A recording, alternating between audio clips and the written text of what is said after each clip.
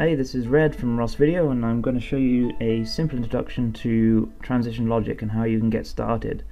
So first of all, I'm going to show you how it looks. So if I play a scene that has transition logic on it, you can see the scene comes on air, and I can choose any of these, the same scene but with different content in any order, and of course XPression knows how to transition between these different scenes. So if I now take it offline, of course it clears. I can bring on this one, take this one in any order, and of course it knows how to transition. If I now go to the layout side, I'll show you how this was built. So I have the scene that I was just playing there that has all the logic, and I've got a copy of the scene here, which is a duplication of that above scene, but I've removed all of the logic that I built so that I can show you how to build all the animations from scratch. So first thing we're going to need to do is make a number of different scene directors. So in the past you may have just had the one scene director. For transition logic you're going to need to consider all the different options for how your graphic might animate, and then make an animation for each of those. So in this case I know I'm going to have an in, an out, so that's like take online and offline, and then I'm also going to need an update. So I'm going to need 4 new scene directors. So I'm going to add 4 here. Just going to close them. What you're going to notice here is the scene director here. This is my default scene director, which you can see is in bold, and then I have my other scene directors. I'm going to rename these, and I'm also going to, the reason why I've ended up here with 5 is because XPression requires a default scene director, and that scene director is what it plays every time the scene is taken on air, which means in the past that's the behavior you would have wanted, because every time it goes on air you would want it to play the animation. However, this can, with transition logic, cause XPression to trip over itself, and you may end up always playing the in animation, which of course you don't want when you're transitioning from one piece of text to another piece of text. So what we do is I'm going to make this 5th one here, I'm going to rename it as null. It doesn't have to be called that. You could call it empty or spare or whatever works for you. And I'm going to right click and I'm going to set as default, and you can see that now that's gone bold, and you can see here it says its usage is preview. And then what I'm going to do is I'm going to rename all the rest of these guys, which I'm just doing by clicking and just waiting a beat, and you'll see that it changes to highlight, and then I can just type in what I want these to be called. So this one's going to be called text in, and this final one is going to be called text out. So I've got my in, out, text in, text out, and what I'm going to do is I'm going to start with my in scene director here.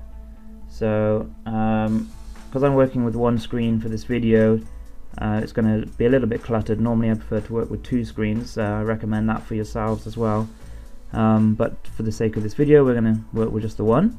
I'm going to just zoom in on this guy here, and of course what I need to do is make a reveal. So I've got some masks, and actually if we have a look here, I've got my mask on the right, which is somewhere over here, and if I move this guy in, you'll see that my mask on the right and the left are actually moving together. So that's something that I've done previous to starting the video, which is in something called Visual Logic, which you may have seen some of our other videos on that.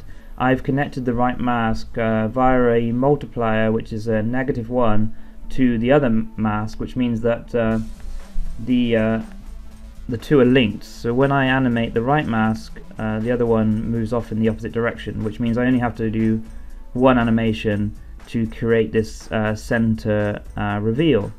So if we start with the right mask in the middle, that's 0, so I'm going to make a keyframe on the X position, set and close. The shortcuts are Control K and Enter in case you need those. So I'm going to move this guy now to, let's say, 10 frames, and then I'm going to move the position so it's all the way off the edge of the screen. So in this case 1920, because this is a HD scene. and I'm going to do Control K and press enter. So that's my 2 keyframes. So what I should have now is a nice animation reveal. And of course, if you want to put a bit of a curve on that, you can open up the key graph editor.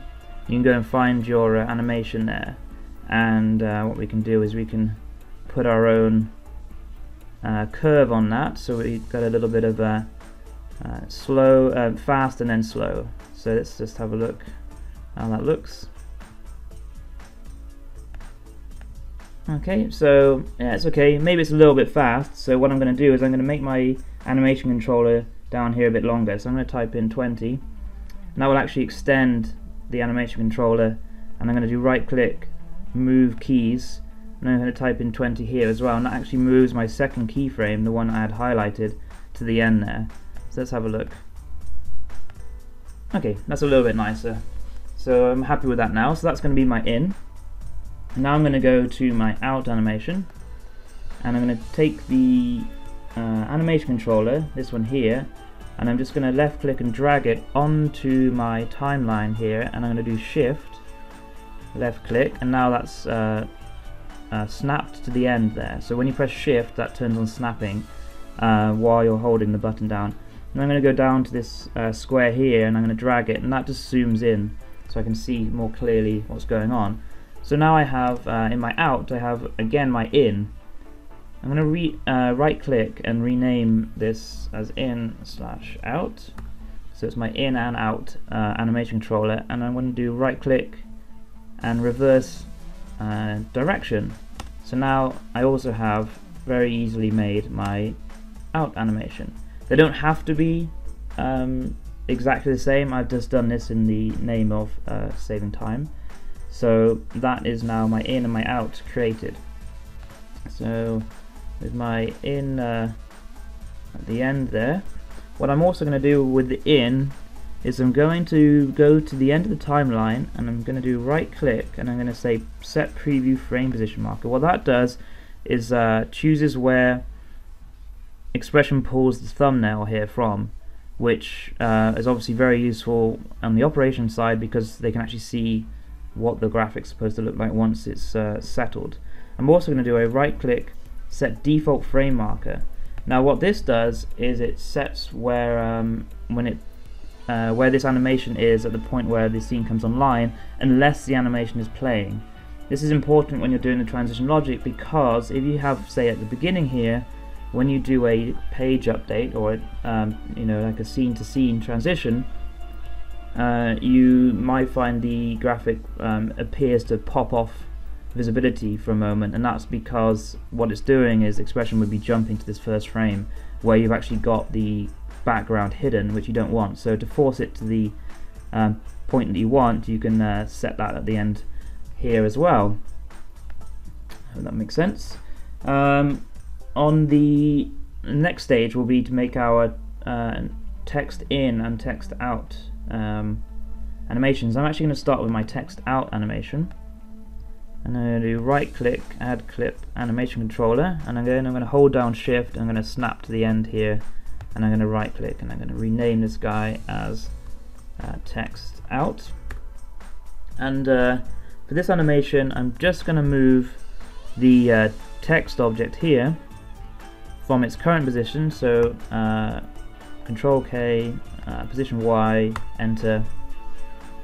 Then I'm going to move to let's say 10 frames, and I'm going to move on Y this guy until it goes behind a mask I've created earlier on. You can see here I've got a number of masks.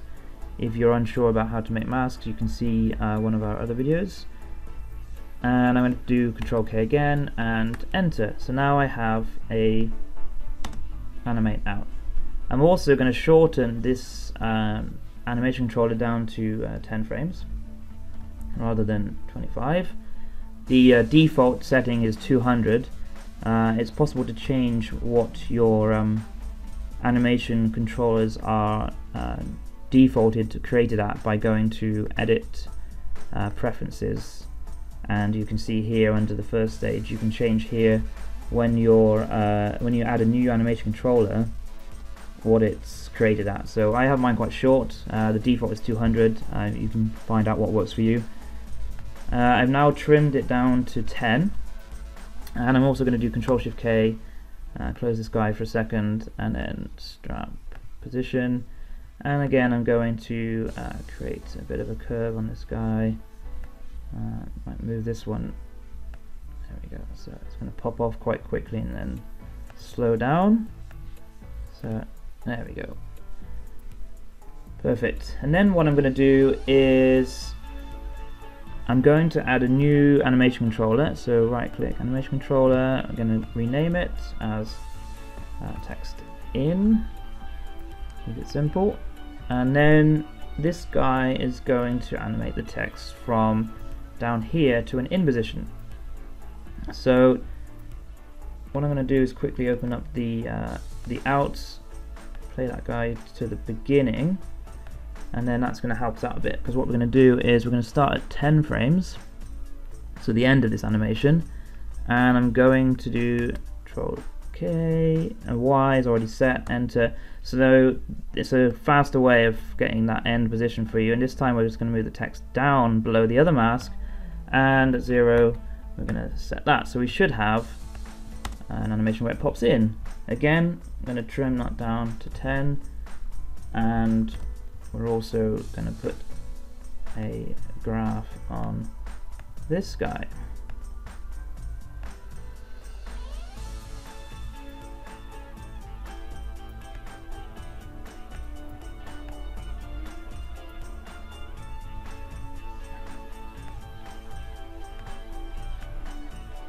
So that's all our animations built. Let's just check through them. We've got an in. Looks good. We've got an out. Also looking good.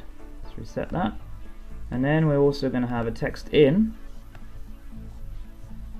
So yeah, on the in, what I'm also going to do is at the right, I'm going to right click at the end here and do set default frame marker for the text to be in this position. Close that guy, and then I'm also going to go text out, and yeah, the out looks good too. Very good. So let's just close all those, and that's our animations built. So if we just go and have a look, I'm going to add a different group here. So I'm going to add an extra group, and I'm going to put this new scene that we've just been doing here and show you what happens when the logic isn't finished. It just comes on air. Not that exciting. And also, if I had another version of it, if I change the content of the text, we're going to see it just fades between. So if we go back to edit that scene, you can actually do Control E, or you can see here, edit scene in layout. It's a fast way, especially if you've got a lot of scenes, to get back to the layout and to that exact scene you were working on. And we can go to clicking on the scene object here, you'll find this tab called Transition Logic. Transition Logic is only available in the Studio application, so if you're on Prime you won't see this tab, unfortunately. I'm going to add my first rule.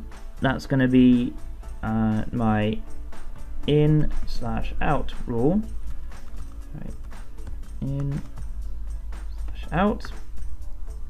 Then I'm going to go to the in, and this drop down menu, you can actually just type in, but the drop down menu will find the name of all the scene directors you have in that particular scene and list them for you. So you can actually just click on them, which really helps with spelling mistakes, or in terms, avoiding them, hopefully. I'm going to click on, that's the in and out rule. In fact, I'm going to show you what that now does. So if I now play the scene, you can see that it now knows how to play the in and out. It still doesn't know how to animate between scenes though, unfortunately. So you just have this weird transition there. It does know how to take it offline though. So we've already improved the scene slightly. And then the next thing we're going to do is we're going to add another rule that's going to be the update text condition, and this is a new rule, but this one actually requires a condition. So I'm going to right click, and you'll find here you get your conditions menu. So if I go add condition, back to back condition, And this one we're going to compare scene name ID.